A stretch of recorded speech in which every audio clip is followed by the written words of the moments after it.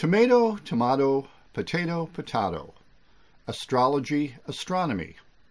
Which one of those comparisons is not analogous? In a brief conversation with my church pastor recently, we both agreed that astrology could be fun for the casual horoscope reader, but it shouldn't carry credibility when it comes to decision making.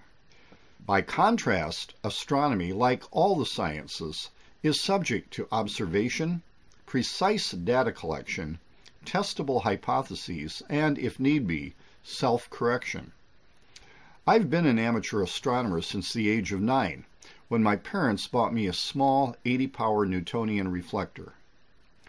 Far from turning me into a non-believer or agnostic, that little telescope, and others which would replace it, opened me to the wonders of creation and the scientific laws behind it. Because celestial mechanics is so precise, we can literally look backwards into time and know when unusual events were displayed.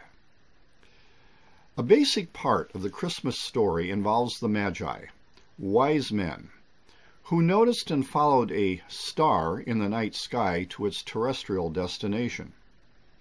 And we know that precisely at that point in history, a planetary conjunction occurred in the heavens which they would have observed. Westward leading, still proceeding, is more than a song phrase.